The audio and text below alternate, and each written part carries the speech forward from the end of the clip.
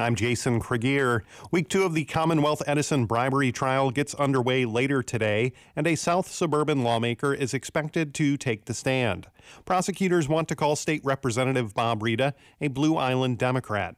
He's expected to testify about how he took direction from a now-charged ComEd lobbyist on utility and gambling legislation. Prosecutors say that lobbyist was former House Speaker Michael Madigan's secret legislative emissary.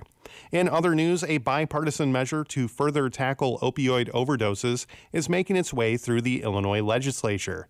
Alex Stegman reports. Democratic State Representative Will Guzzardi's measure allows pharmacies, clinics, and other approved organizations to distribute testing kits to see if substances are laced with fentanyl. It passed the House last week unanimously with House Republican leader Tony McCombie's support, even though she has a similar fentanyl test strip bill. Guzzardi says he wants to hear it. Our bill was a sort of incremental measure to allow folks to dispense them, and the leader's bill will make them fully legal. So I look forward to that bill's presentation and passage. For now, this is one further step in getting these test strips into the hands of people who need them. This adds to a bill passed last year that allows doctors' offices and hospitals to distribute test strips. The latest measure passed the House. It's now on to the Senate. I'm Alex Stegman. In other news, it's National Poison Prevention Week, and the staff at the Illinois Poison Center is reminding residents to be aware of toxic substances around the house. The nonprofit organization provides both assistance and education for what to do if you suspect poisoning and offers courses on identifying poisonous substances.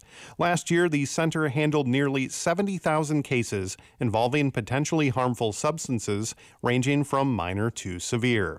Dr. Michael Wall is the center's medical director. He tells Illinois News Connection that almost 40% of those cases involved children aged 5 or younger. We recommend keeping the medications in their original containers and child-proof caps, but grandparents will often keep their medications in pill minders. Those are not in child-resistant caps, and it is not uncommon that kids will get into them. Wall says the Illinois Center was one of the first of its kind in the nation and has been a resource for almost 70 years. It is staffed 24 hours, 7 days a week, every day of the year, and can be reached at 800-222-1222.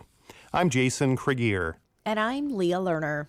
The Illinois Department of Juvenile Justice will host employment screening events in St. Charles and Alton later this week.